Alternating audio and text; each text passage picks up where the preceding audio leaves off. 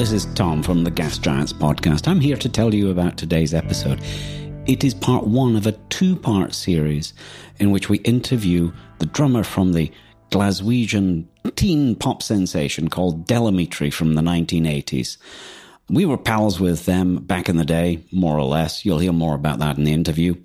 And Gav will give a proper Gas Giants introduction shortly. But first we're going to listen to a demo tape, very briefly, just an excerpt from a demo tape made in 1981. This is not exactly representative of what Delamitri ended up sounding like, but it seems like the best place to insert this archival recording.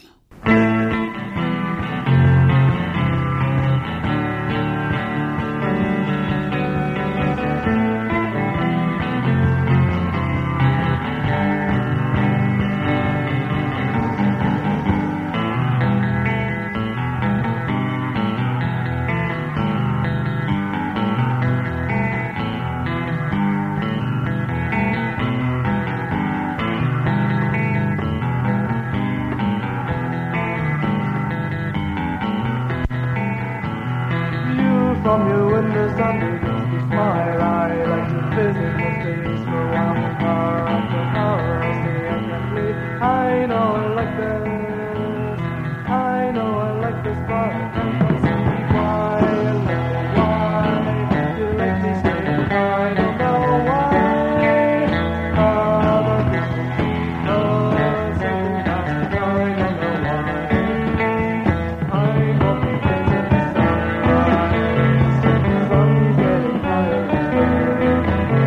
I'm walking into the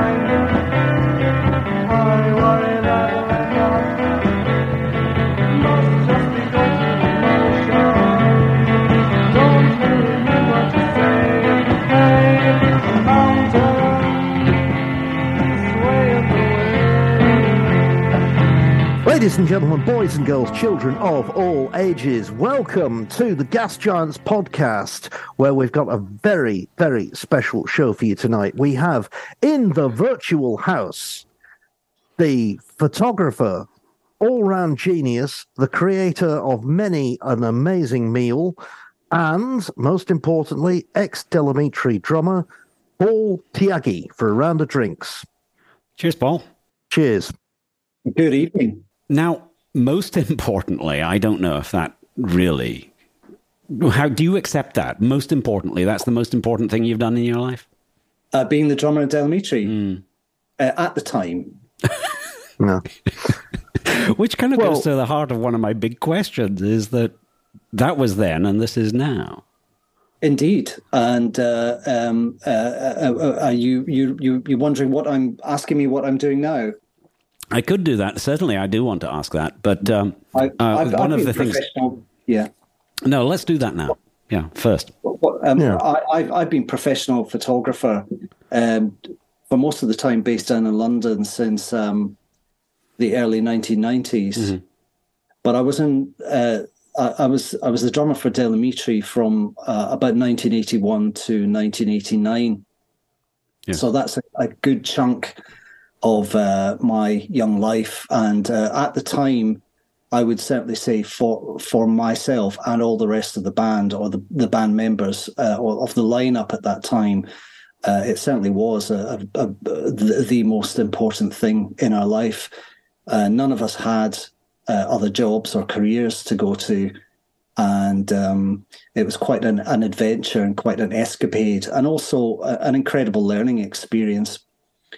When people talk about the university of life, this was certainly like going on a very, very intensive, I would say, MA or PhD course in whatever subjects you covered when you were in the music business. Mm. So for me, I would say the whole period during the 80s, being part of that group, being part of that company, was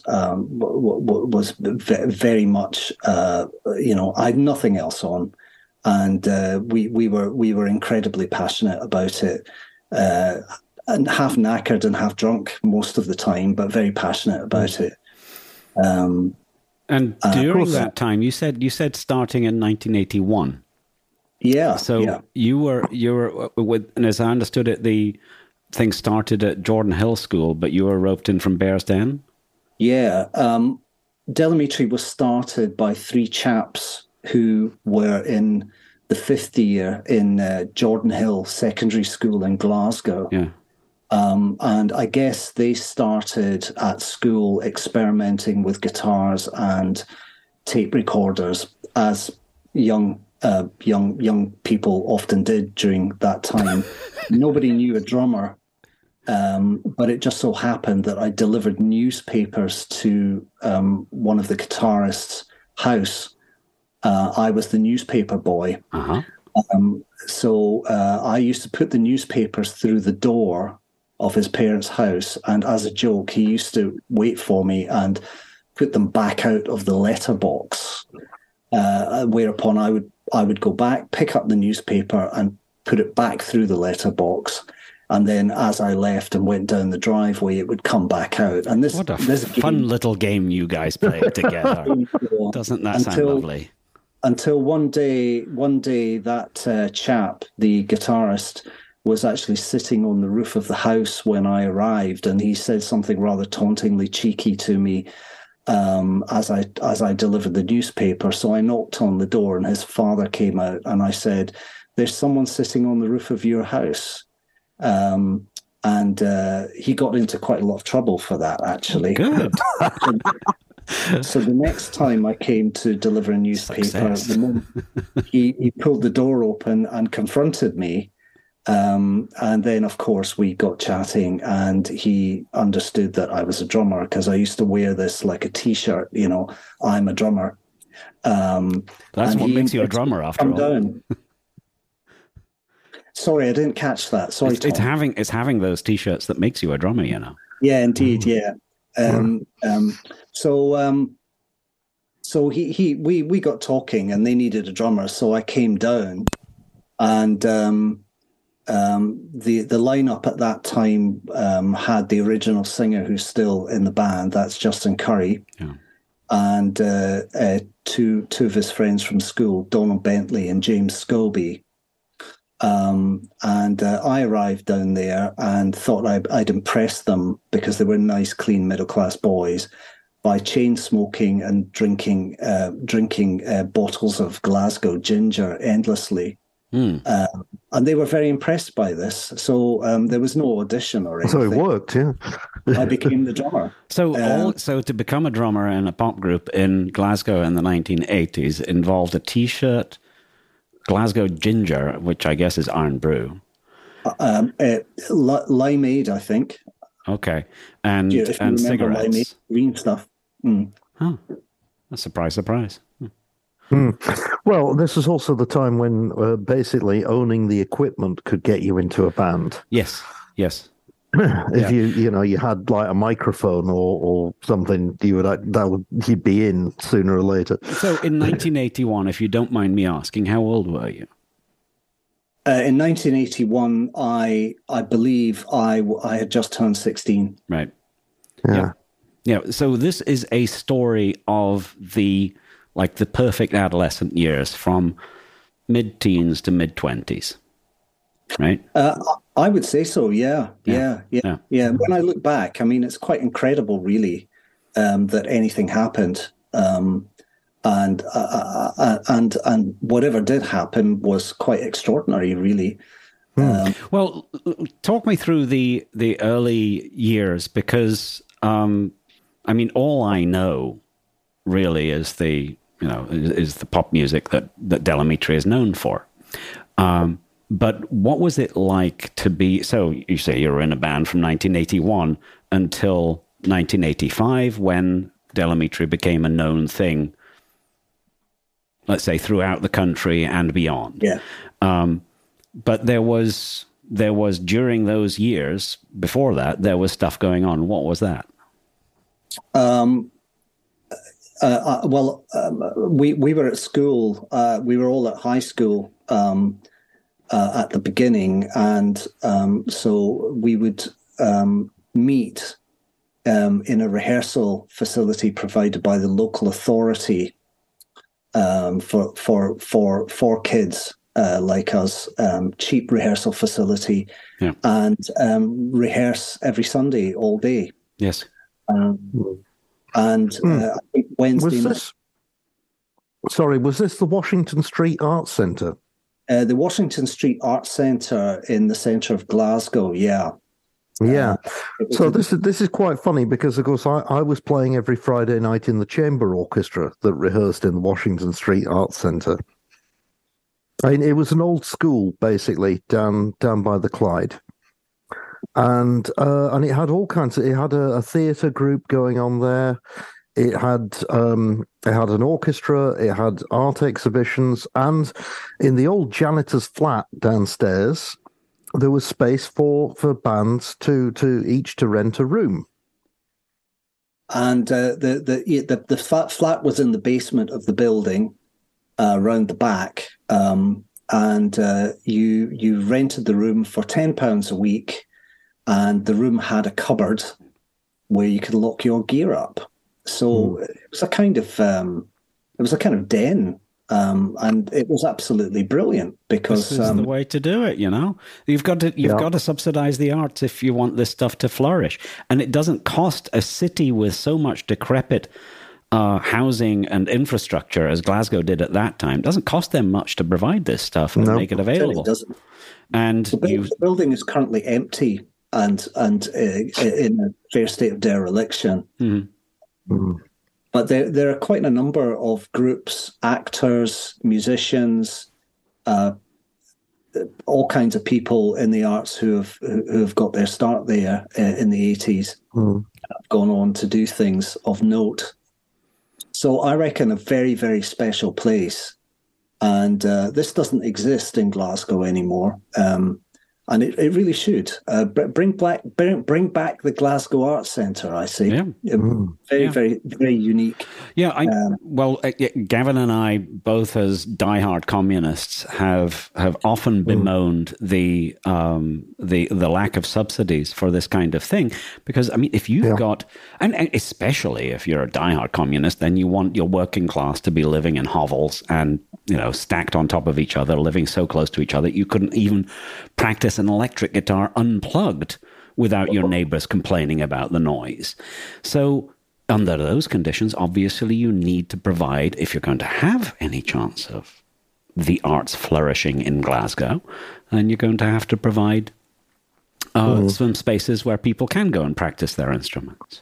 May I also just add, at that time,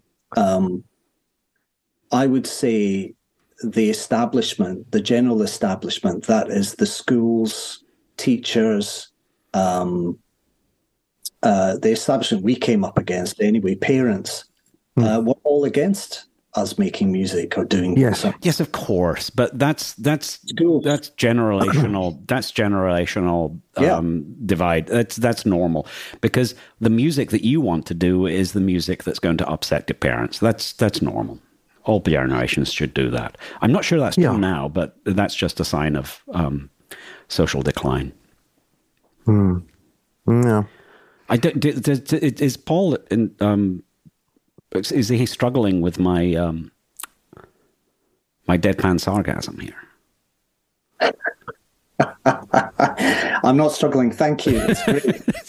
Because, you know, I mean, for us, it's perfectly obvious that the younger generation is constitutionally required to scandalize the older generation with whatever music and arts they're into, right? That's sign of a healthy environment, and if they're not, then so obviously your parents didn't like it. You know, I kind of get what you're saying, but actually, I don't think we were making a noise or being rebellious or doing anything like that. We were just being really, really creative and doing something of our own accord. The teaching establishment at the time was more oriented towards activities, say for instance musical activities, where a kid that age would get some kind of certificate, which would help them graduate through high school. Or for instance, parents would be concerned and worried that whoever's spending their entire Sunday and Wednesday night at some mysterious little room in the basement of an art centre, is actually studying for their final exams. And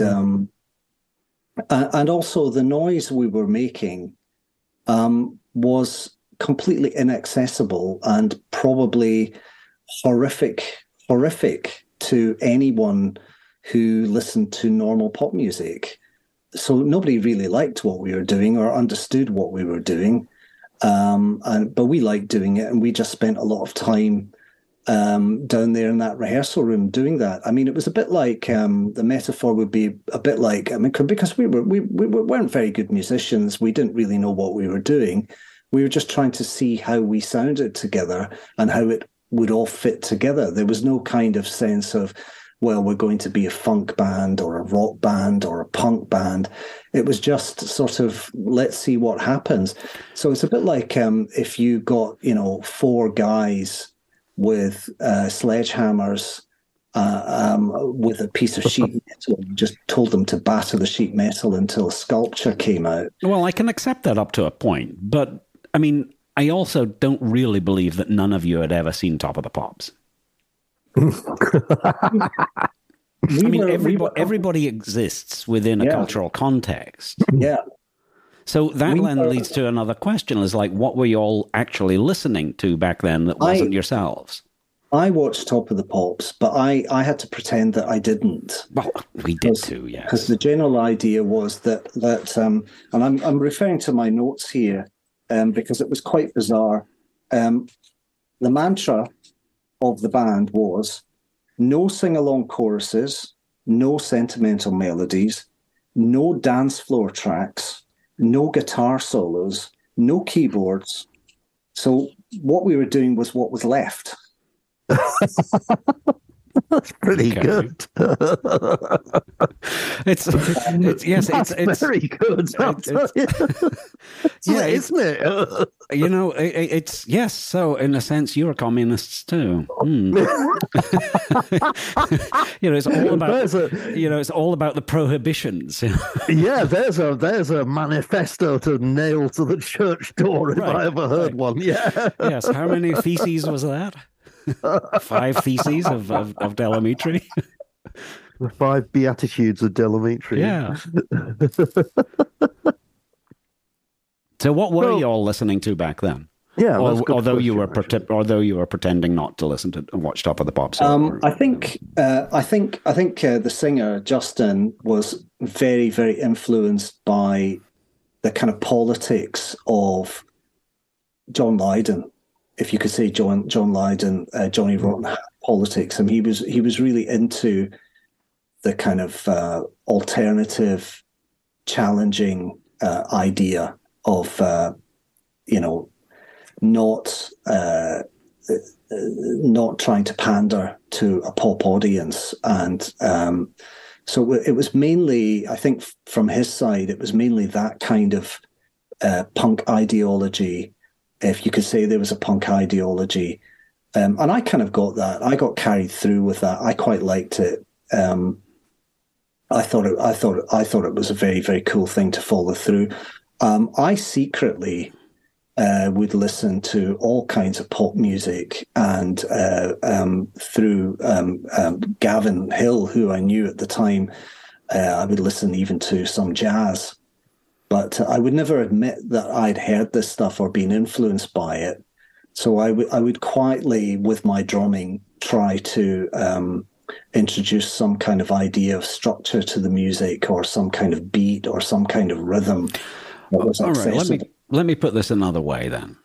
Back then, most people I knew at least had a fledgling record collection that they were willing to spend some pocket money on. Yeah. So what did you spend your pocket money on? I didn't really have any. And, you had a paper route, though, so you got money from that. Yeah, he bought drums. Oh, right. Fair enough. What happened was I had 2 paper rounds, and then a round on Saturday selling fresh, wet cream to people door to door. Mm-hmm. And I would amass about £4 or £5 from all this activity per week. Mm-hmm. then head down to a shop in central Glasgow, an old music shop called, strangely enough, the Drum Shop. I would go on with my £5 or £4 or £5, and I would kind of hang around looking pathetic and get chatting with the owner. At which point, after a while, he would get fed up of me, and he'd say, what can I do for you? So I say, well, I've got £4 or £5. Have you got a drum for me? So he'd go up into the loft and find some old junk that he'd had up there for years and years and years and bring it down. Mm. And if I liked the look of it, I would buy it. It would be an old military snare drum or something. And I would haul it back to my parents' house, take it into the loft because my father forbade me to play drums. So all my activities were hidden by the shroud of the loft in the house. And then I would attack whatever drum had come my way with tools and convert it into something that could be a component in my drum kit. Uh-huh. By this method, after about a year, I amassed a drum kit that actually looked a little bit like a drum kit. And that was in place by the time you were assaulted with returning newspapers and glib remarks from a rooftop. Not really. Not really, no. But there's a much more important question. It's just this. I have to ask: why? What made you spend your pocket money going to the drum shop buying junk drums? For me, there's when I look back on it, there was nothing else for me. I really didn't fit in with anyone. I'm a mixed race person. My father's Indian, and the area where we lived felt incredibly oppressive to me. I wouldn't say that I was racially abused all the time, but it just felt like there was a sort of backdrop of that going on. When I was growing up, I genuinely felt that there was no place in Scotland or anywhere around for someone like me. A young person might say, "Oh, my dad's an accountant, so my dad earns a lot of money, and we have a nice life, so I might be an accountant," or something like that. But for me, it genuinely felt like there was nothing out there. And when I started meeting lads who had an interest in playing the guitar or songs or anything like that, I kind of gravitated towards it, and they were always very accepting of me. Yeah. Whereas the other crowds, inevitably there might have been some kind of aggressively racist slur at me, or I couldn't get involved in sports. So it was it was a strange kind of feeling. I think maybe I invented it a little bit. I don't think it was as harsh as I make out, but it definitely influenced it, and I influenced me. And I felt like I was genuinely alone and had no connection whatsoever with the school, with the society that I lived in, apart from these kids who played guitar or wanted to sing or whatever. And I could go up and say, "Oh, can I come to your? Can I play in your punk band?" And they go, "Yeah, you're accepted." So was that the same school that Gavin was at? Yes. Right. So you're both at Bearsden High School, or whatever. Bearsden Academy. Bearsden Academy for young gentlefolk. Yeah.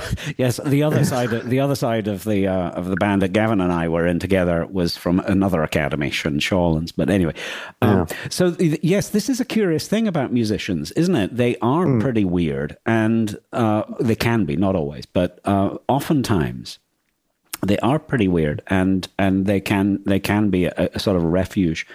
Yeah. For people who are having that outsider feeling. Yeah. You sort of create your own little micro society with its own rules, or your own gang. Yeah. Absolutely. I guess it's a very, very special thing, especially if you're doing it independently. When there are no kind of grown adults organising it for you or funding you. Yeah. Can we just to lighten things a bit? Do you think the statute of limitations has passed on that drum from the Boys Brigade? I was constantly dismembering ex-Boys Brigade drums. Yeah, there was one in particular.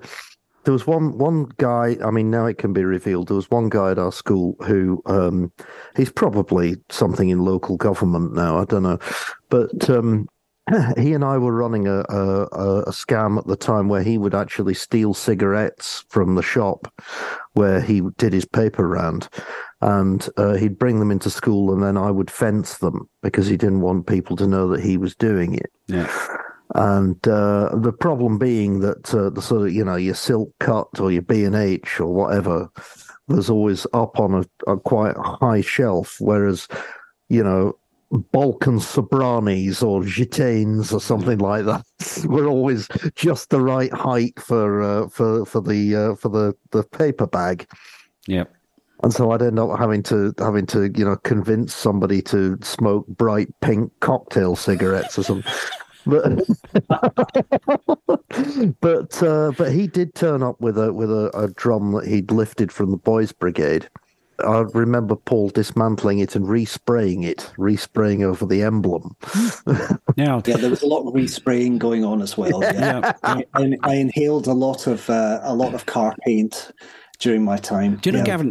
This isn't really so much a Paul thing, but I was just thinking over the time since our last conversation that the reason why the instrumentation in jazz has been what it is must have to do with the same thing. That's instruments that were available to kids in school, band. Yeah, and so they were easy to get. I'm not quite sure also there were that more clarinets in jazz, but apart from that, it makes sense. Yeah. Also, the fact that, I mean, if you've ever been in a room with a saxophone, you know that it is a band instrument because it's just so much louder. Yes. So you can play it in a room where there's no amplification. Yes. Yeah. So you were at this stage actually this kind of experimental ensemble. And then I think you played a few gigs and then made a demo tape, didn't you?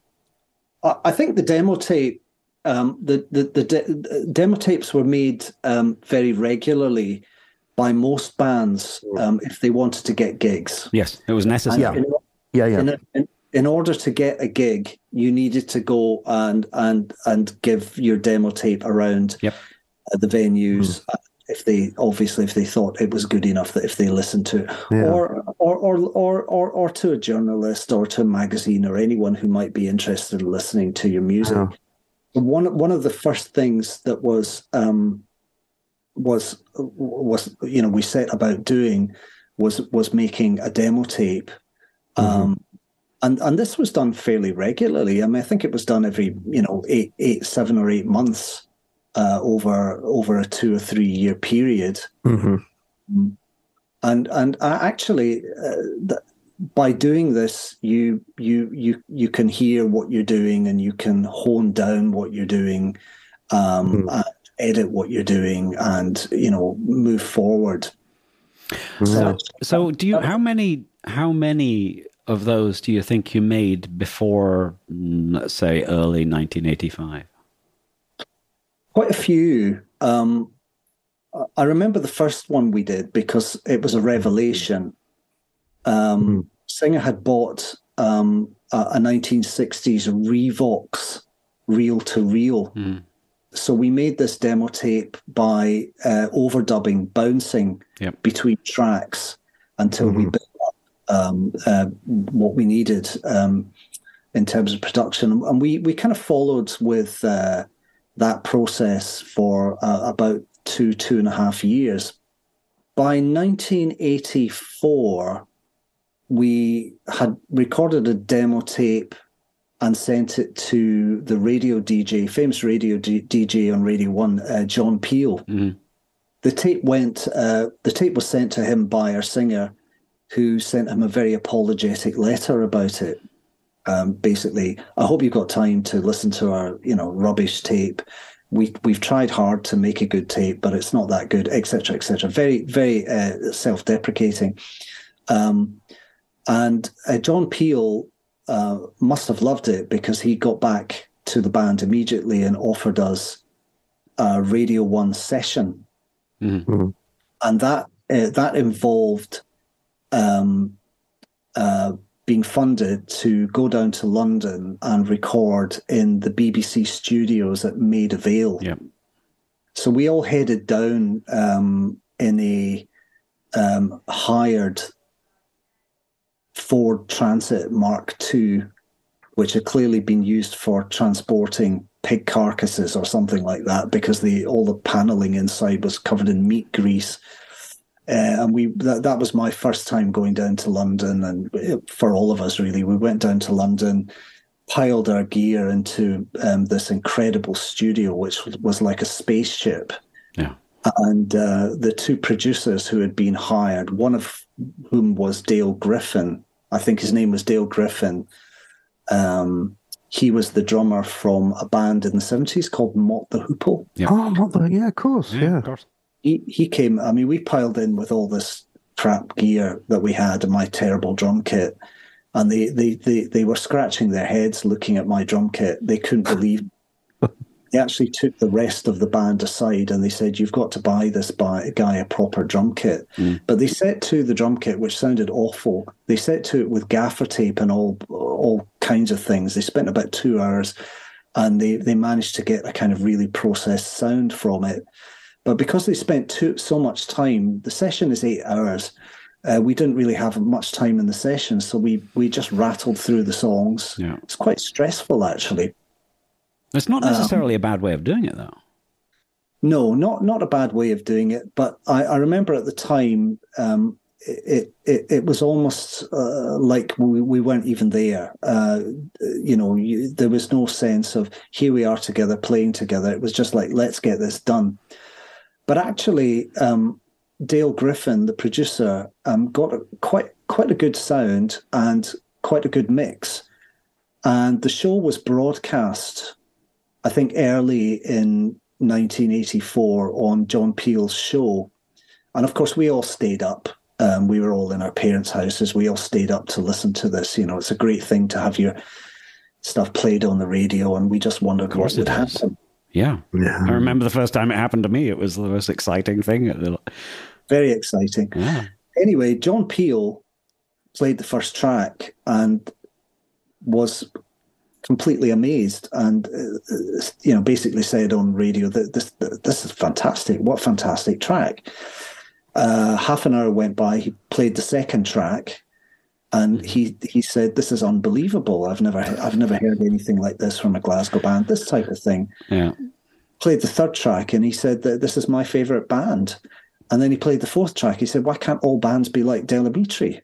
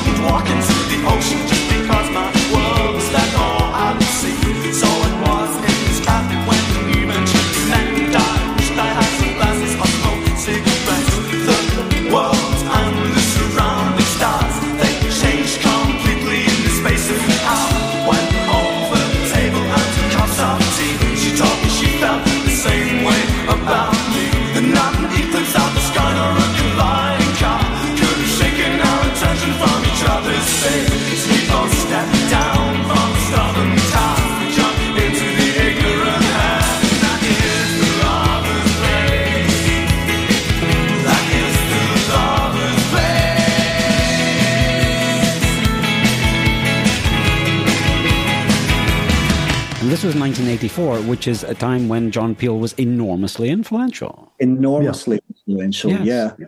So after that, the music business started knocking on our door. And it was a sort of endless tirade of A&R people coming up from London, it just kind of went crazy, really. It was kind of new for A&R people to actually leave London and go anywhere else at the time. So when you wasn't say it? knocking on your door, that's they're literally people traveling from London or just telephoning. They would turn up. They would turn up and book a hotel for 2-3 days and come see us in a rehearsal room or come to a gig, and I could definitely tell that none of the record companies really understood what the hell we were doing. I don't think we really understood what we were doing. Oh, that's allowed. You were little kids. It was a very inaccessible kind of music. They'd book out a hotel room for the weekend and come and see us. And to be quite honest, looking back on it, I think they were all pretty nonplussed by us. I don't think they understood what we were doing or how we were doing it, or why the music was not accessible as traditional pop music is accessible or good for playing on the radio or anything like that. But I think because John Peel said it was good, they all bucked up, and their bosses said, you better get up to Glasgow and go and have a look at this.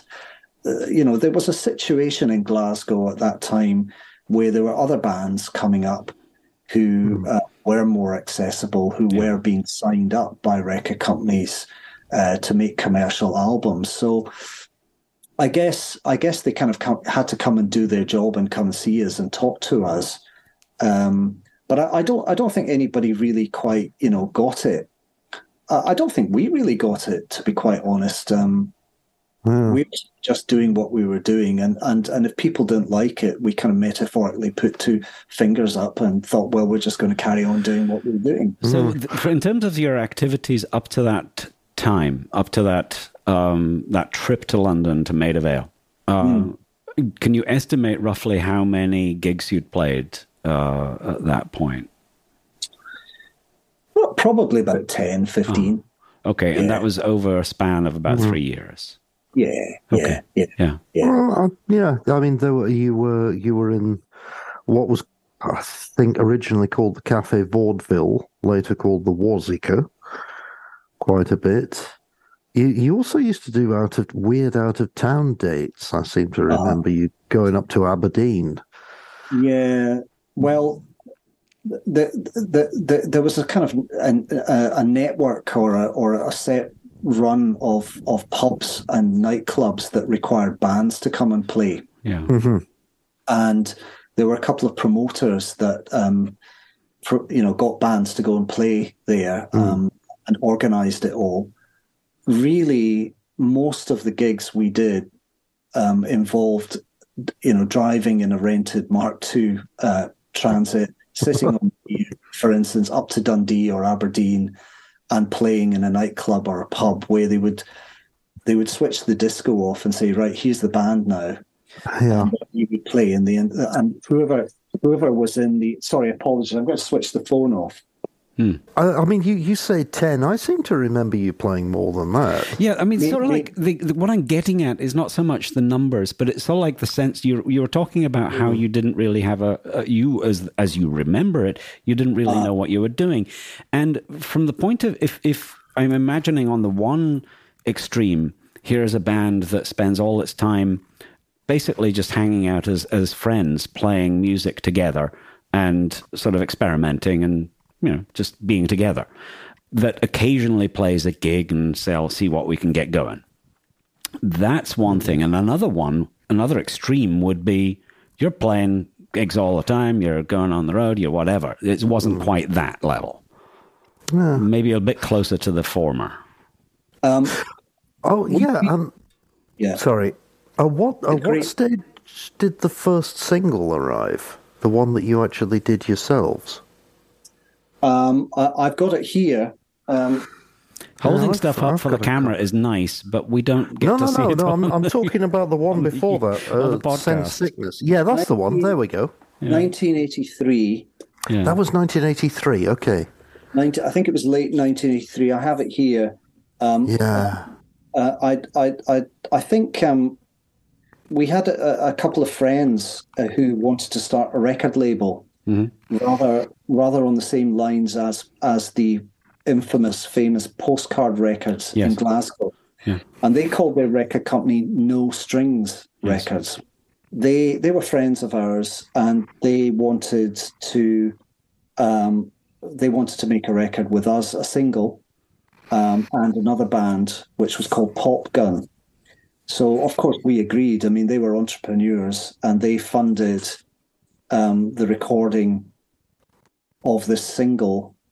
The tracks on the single, on the A side, is the track is called Sense Sickness.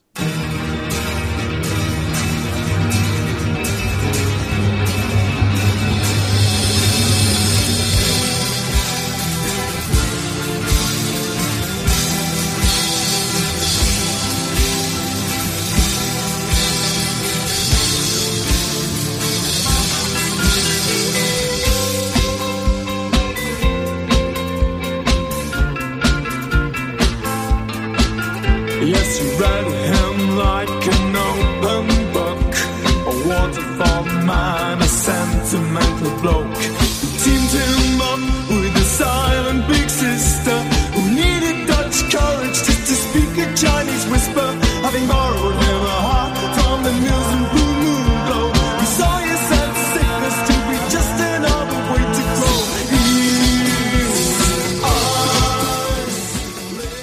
And the track on the B side is called The Difference Is. And I think there was 1,000 copies, but again, I don't think anyone really bought it, and it served a purpose in as much as we had a piece of product in our hand for getting gigs, really. Yes. I mean, small funny story was that when that came out, I actually went into a record shop and I bought it. And I came out of the record shop, walking along the road, and who did I meet but a teacher from our school, who was the old metalwork teacher, who I was quite fond of. And I said to him, "Oh yeah, how you doing?" Started talking to him, and I said, "Look at this! I've just bought this. This is Paul Tyagi. He's in a band, and he's just made this record." And he looked at this record very slowly, and then looked back at me and said, "Is he on drugs?" What a nice teacher.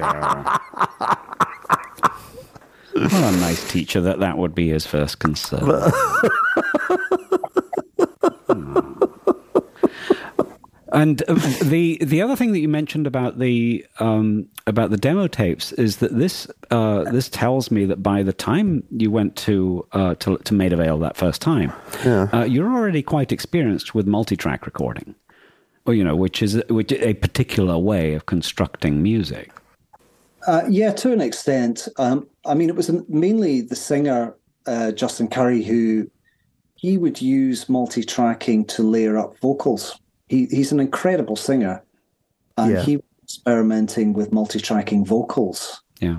But we weren't really multi-tracking guitars or doing any effects on anything else.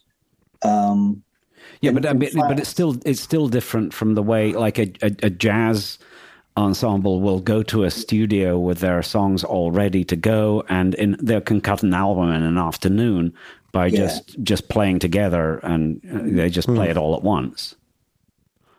Yeah, that's what I mean. It's that kind of difference. But it's a mindset towards a way that music can be layered and constructed in a studio. Yeah. Can I say that this is one of the things that actually always attracted me to the band, apart from Paul's sinuous drumming, was just the fact that Justin was one of those he has an amazing voice, absolutely amazing, and also he had that thing that I recognized from artists like Norma Winston, that he thinks of his voice as an instrument rather than just something for conveying words. And I remember listening to sort of one or two tracks where he was just messing about, where he'd been messing around with multi-tracking at home, and I realised that he had this very clear concept of his voice as a musical instrument. Very much so. Yeah. Well, anyway, onwards with the story. This is obviously the thing that interests me the most, is what the hell was it like being courted by record labels and then finally drawn into a contract? Not particularly exciting. I think it was great to get some attention. And I didn't really finish my story about the gigs, but basically when we were out doing gigs, we'd turn up and there'd be a poster up and they put the disco off in the club because, here's the band playing now. And everyone would go to the bar and no one would listen. I mean, nobody really liked our music. It was a real vibe killer at the time. And the record company A&R, so we'd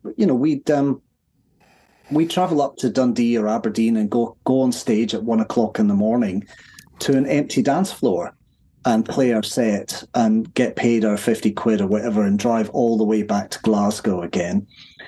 So most of the gigs that we did were a bit like that. You never had a feeling that you were building up a following? No way, no, quite the opposite. We did self-promote, and Gavin was talking about Cafe Warzika, which was in Glasgow at Charing Cross. And the owner of Cafe Warzika liked the idea of having bands on in the cafe. It was a very small cafe. It holds about 20, 30 people. And so we came up with the idea of having a residency there and doing one gig a week there, sort of from 8 o'clock in the evening till 9:30, a kind of sensible hour. And that was really nice. And that worked. We kind of built up a bit of a following through that. But the traditional gig scene was a complete disaster for us. Yeah. And, I'm glad we did it because it's good to go out and play. But I don't think we ever had an audience. My memory of it all, and I think other members of the band who are still going will also concur, that everyone hated us in Glasgow. All the promoters didn't like us, and none of the record companies really understood what we were about or what we were doing at all. And it was only because John Peel championed us that they took notice. I mean, I'm convinced most of the time that record companies don't know anything about music anyway, which is a fair thing to say. They can't afford to. Yeah, exactly. They listen to other people who do know about music, and then they get their money out and they spin the dice on it. Yeah. Well, I mean, if you like a band, buy the record. Don't buy the band. Righto. But the record companies would be coming up sort of from that John Peel session time. And what would be involved would be they come to the rehearsal room, hang around for half an hour, make a few jokes, and then invite us over to the hotel. We'd all go over to the hotel, whichever hotel they were staying in Glasgow, and we'd make sure we got fed and got enough drinks. In those days, it was the Thatcher days. She hadn't... the Inland Revenue had not cut the entertaining allowance for companies like record companies. So these guys would come up, these A&R men would come up to Glasgow and install themselves in the nicest hotel and invite us over, and we'd have a kind of whole binge drinking session with them in the bar and then dinner. We couldn't afford any of that, and we never had any of those experiences. So it was great fun being kind of wined and dined. None of them were really saying anything that made sense to us. I think after a while, the realization was that we weren't the kind of band that they wanted to sign, and they were just coming up because they were doing their job. Their bosses told them to, yeah. Really, really, really well. Yeah. Mm-hmm. Why did you end up with a sort of independent sort of offshoot of Chrysalis? Chrysalis Records at the time had some very mainstream bands. They had a band called Go West. Mm-hmm. They had Spandau Ballet. Yep. Okay. They had Blondie. Oh yeah, right. Of course, yeah. Yep. And all of their acts let's say, were, they were going for the charts. Uh-huh. And someone at Chrysalis had, someone in A&R, maybe the head of A&R, had realized that there was something going on in the music business that they weren't a part of. That was a kind of indie label side to their business. And they decided what they wanted to do was start a kind of rough trade style label within Chrysalis. Yeah. And they hired an A&R man called Peter Lawton to set it up and make it happen and find some bands.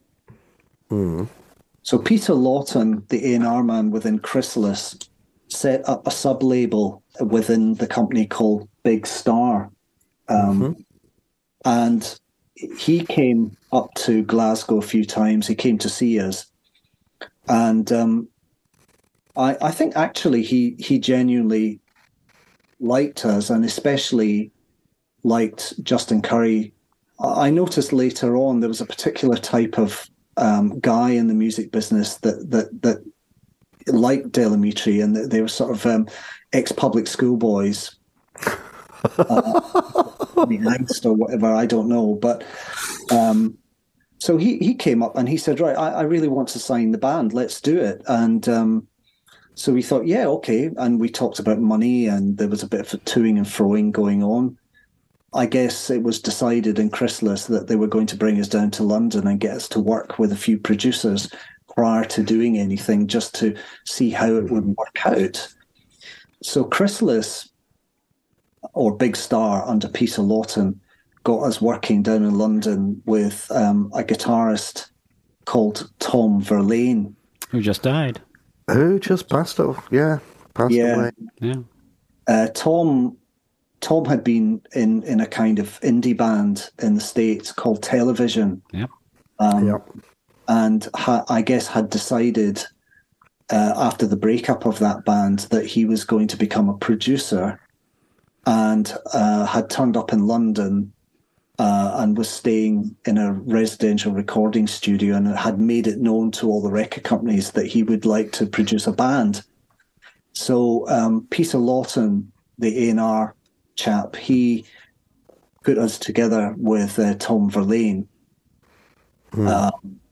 in a couple of studios down in London. I believe one of the studios was Pink Floyd's. It was Pink Floyd's studio where they recorded Animals, bizarre place. So we went in working with Tom Verlaine, and that was an interesting experience. When you say residential, how long were you there? Well, we were staying in the famous Columbia Hotel on Bayswater Road, the famous Columbia Rock and Roll Hotel, probably for about 2 weeks while we were working on that. Okay. Tom Verlaine had installed himself in the residential suite of the Townhouse Studios on Goldhawk Road. Townhouse Studios was a mega famous recording studio in the 80s. So that loads of big albums were done there. And they had residential rooms for musicians or producers who were staying in the neighbourhood while they were working.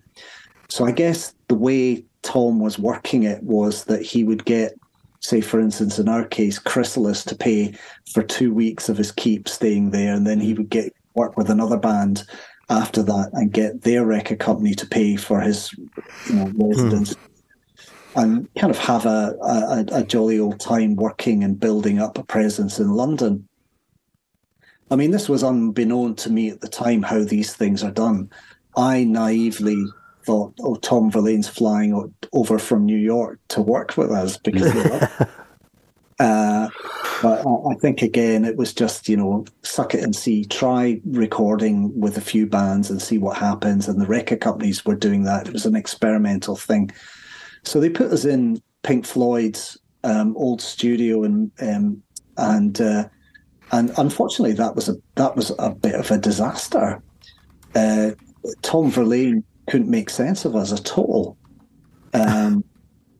American bands traditionally have this way they do their music, and they set up, the drums do a particular thing, the rhythm guitar does a particular thing, the lead guitar does a particular thing, the bass does a particular thing, and we had nothing of that at all. We had no virtuoso chops. We had nothing. We just had what we were evolving, and he couldn't make sense of it all. And he spent a whole week chopping multi-track tapes in Pink Floyd's studio, editing and re-editing and re-editing all the takes that we had done. Did at any point during that process, did you play as a band for him to listen to you listening to play as a band? No, we were straight in the studio with him. But still, you've got enough space where the 4 musicians can set up and play. This is what it sounds like. This is what it's like when we play. Yeah, later on, I realized that a lot of American record producers don't really get down with bands. They come into the band does the recording in the recording studio with the engineers, and they come in, they say, oh, it's a bit out of tune, or this, that, or the next thing, or change this, and then the band does another take.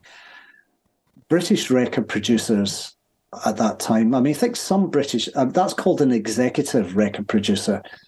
British record producers are somewhat more hands-on, and they apply like an additional member of the band or an additional songwriter, or if you're doing, say, for instance, a drum take, it would be normal for the producer to stand in front of the drum kit while you're doing a take and direct you, and get really muck in and get involved. But this was our first experience of working with American record producers, and I guess they work akin to the way the American music business works. Mm-hmm. For instance, Quincy Jones, who everybody knows is one of the greatest American record producers, he works like that. He relies on all his session musicians and all the talented people around him, and he delegates. But maybe he does a little bit. But he can instruct them on what to do, right? I mean, he's a musician who can tell everybody exactly what to do. Yeah, but, I haven't worked with Quincy Jones, but from what I've seen subsequently or recently and heard about the way he works is he hires the top session musicians who are all great songwriters, great arrangers, incredible creative people in their own right. And if what they're doing together isn't correct, he will say, that's not right, do this or do that. But generally, from what I've heard, he lets them get on with it. He hires people he really trusts and works with all the time, and relies on them to come up with the main meat. But that doesn't describe what you would imagine a recording session for television to have been like, does it? No, they sound more like a band like yours, like you were in. Well, that's what I think our A&R man Peter Lawton thought at the time. Was that television are a kind of indie band. They've got a raw sound. They've got a strong guitar sound, and Delamitri have guitars, of course. Yeah. So we'll get Tom Verlaine in, and he'll whip them into shape and inspire them. And television have a very innovative use of guitars in their compositions. A very unusual and weird one, and kind of wonderful. So and also something like Marquee Moon sounds like they've just gone into the studio and played it. Yes, Tom would tell us all kinds of stories about how he would be pulling his hair out over their drummer, and all kinds of torturous tales in the studio. He was a stickler for timekeeping,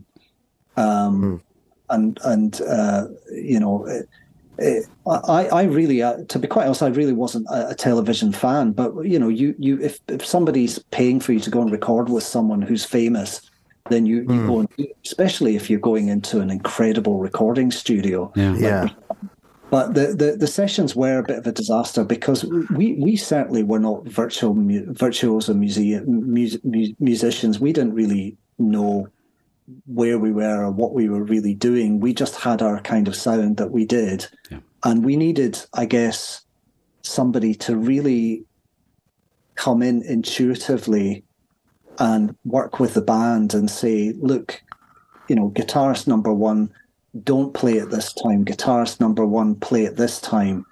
Don't play so many notes. Drummer, don't play that, play this. Bass player, we're going to get someone else to play bass, or we're going to overdub the part in a particular way. So needed someone to come in very, very intuitively and sort it all out. The other thing that I'm picking up from the way you're describing this is that none of you went to the studio with an idea of what you wanted it to sound like coming.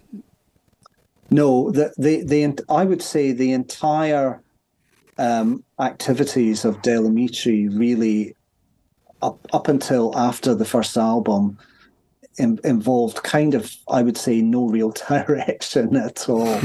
It's just, here we all are. This is what we all do. Let's see what happens. Yeah. Which is a kind of interesting way to be operating, but it was our way. And to be quite honest, most people just didn't get it and didn't think it was very good and wanted to just move on. Audiences would be alienated in gigs, and if you give a demo tape, say, to your parents or somebody you knew, they go, "Oh, can't you make it a bit more accessible? Can't you make it a little bit more like something they play on the radio? Or can't you?" And then on the other hand, it wasn't deliberately avant-garde either. It wasn't deliberately off the scale in another direction. It wasn't. We know what that's like. Yes. You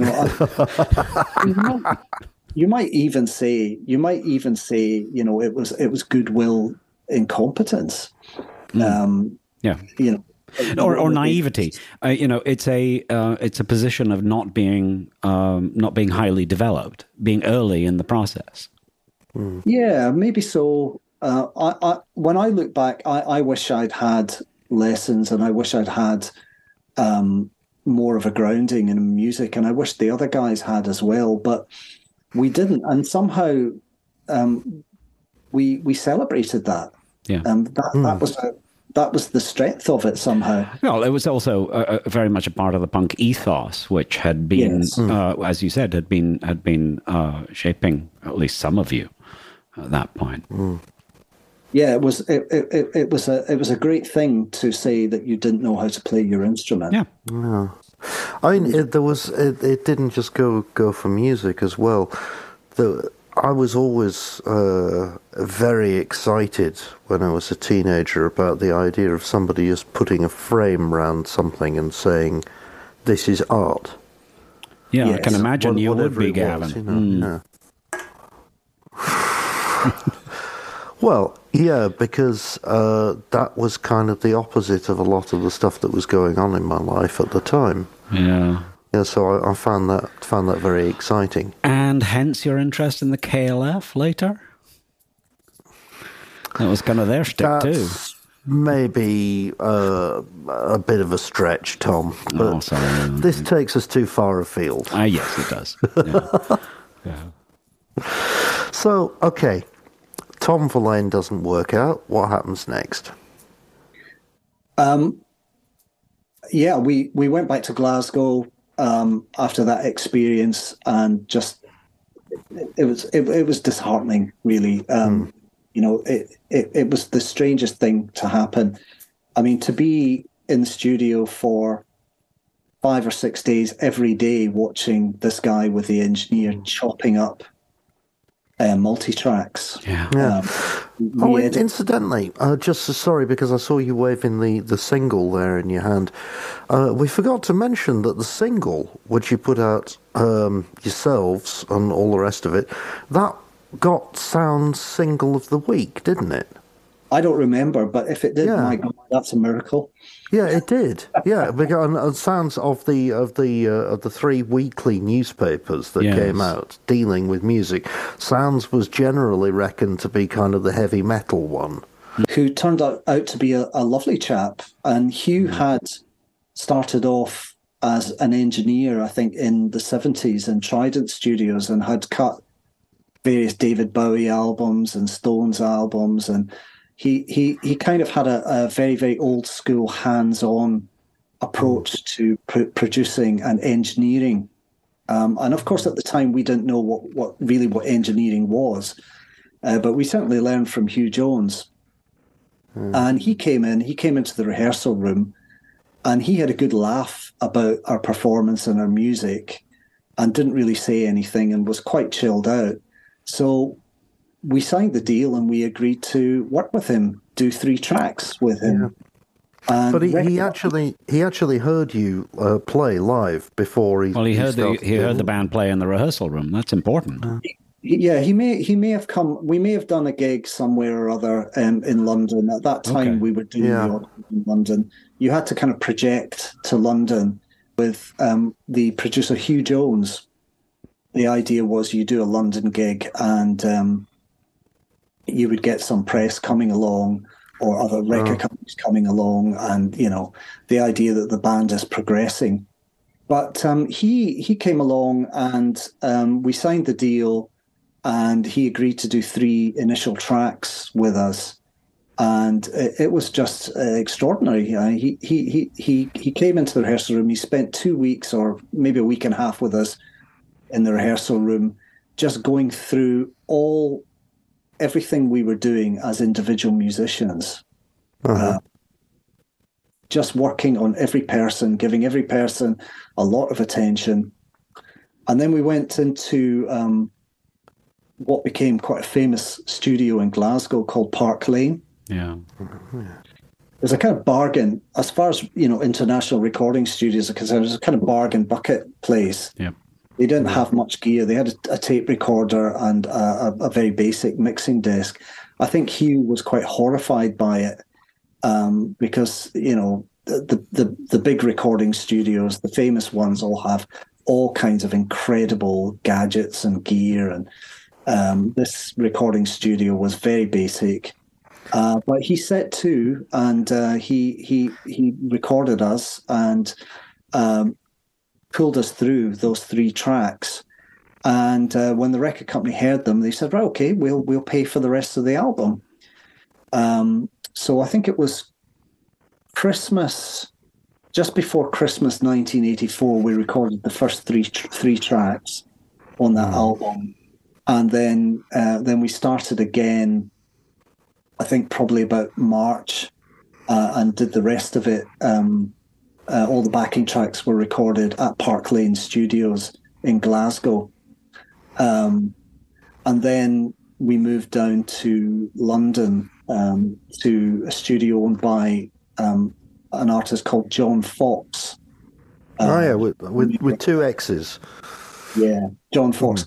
He had a studio in East London, so we moved in there, and the album was mixed there, and the vocals were done there. And so then we had an album and a record label, which I'm holding up here. Listeners can't see it, but we can. Which was an extraordinary feat. And Justin Curry says Hugh Jones taught us everything we know, and I think it's true. He's a very, very special person to work with. And he's worked with a lot of bands. I don't think he's ever had any major mainstream successes. I don't think he's worked with Phil Collins or anyone like that. But he's worked with a lot of... the Bunnymen.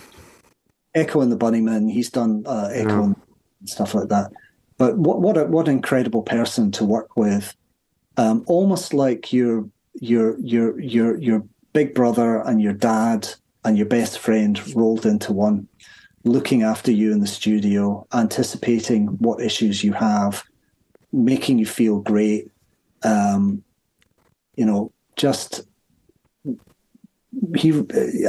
couldn't have made that record without him. And I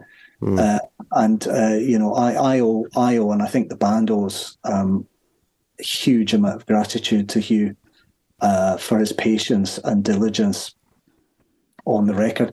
He was constantly fueled by Pils Lager. I don't know if you remember the UK Pils Lager yellow label. Which one? We drank Pils Lager from early in the morning till 3 o'clock in the morning all day. Wow. What, Holston?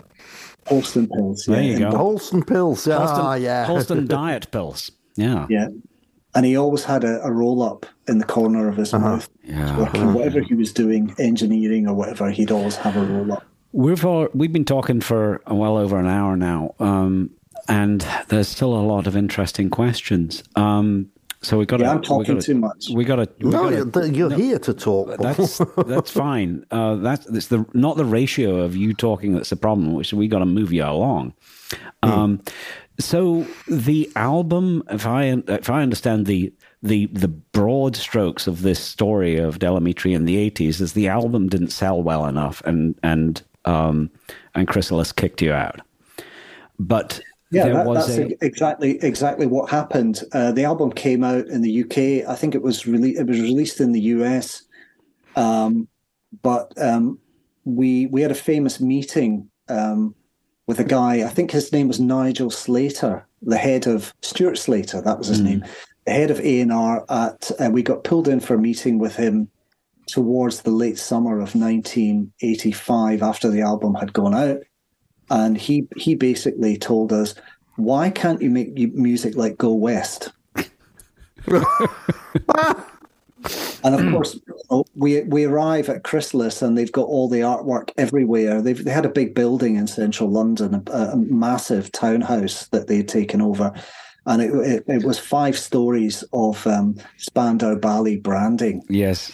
For the place. Yeah. And they just didn't get us at all. And he sat and was very patronising, and we were quite aggressive with him. But isn't it curious, though? Because listening back to it now, that first album doesn't sound weird as far as 80s music is concerned, does it? No.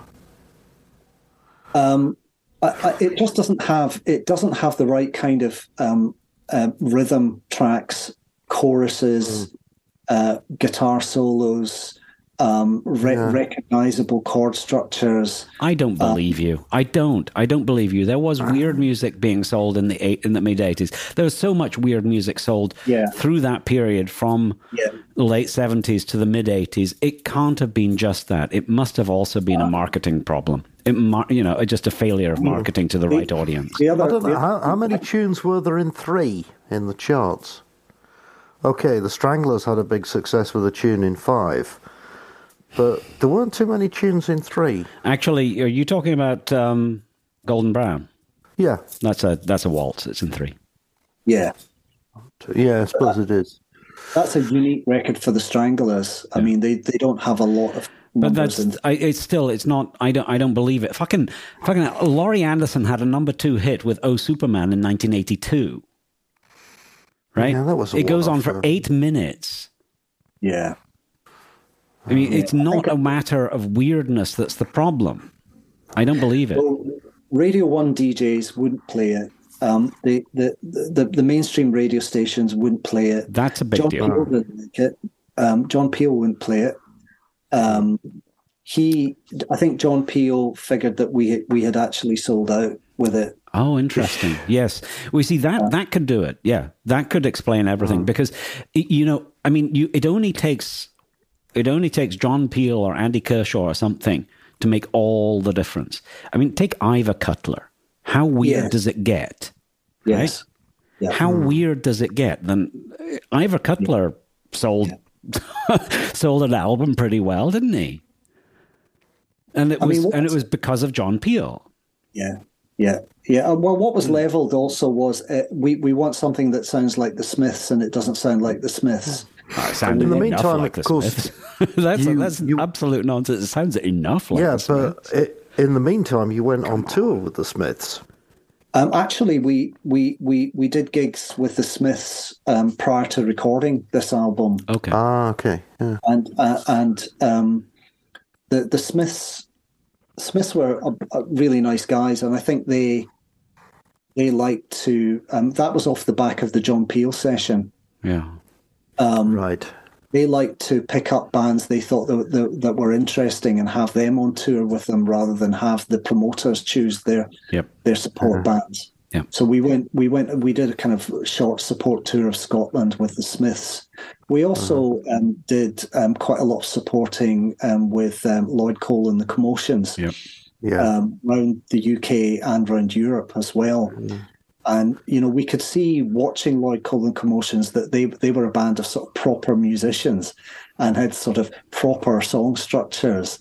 And they were aiming to get their songs on the radio and played to the public. And, people would listen to their songs maybe once or twice and get it. Whereas people would listen to our songs and say, I haven't a clue what the words are. What's going on with the words? There's too many words. Or the guitars are clashing with the words, or it was just a bit of a Frankenstein's monster. I mean, at this point, how much REM had you all listened to? Well, that was the other band that we were relating to, was REM in the States, and there was sort of much talk about REM, and I would listen to REM, and I actually thought REM are actually a fairly traditional American rock band.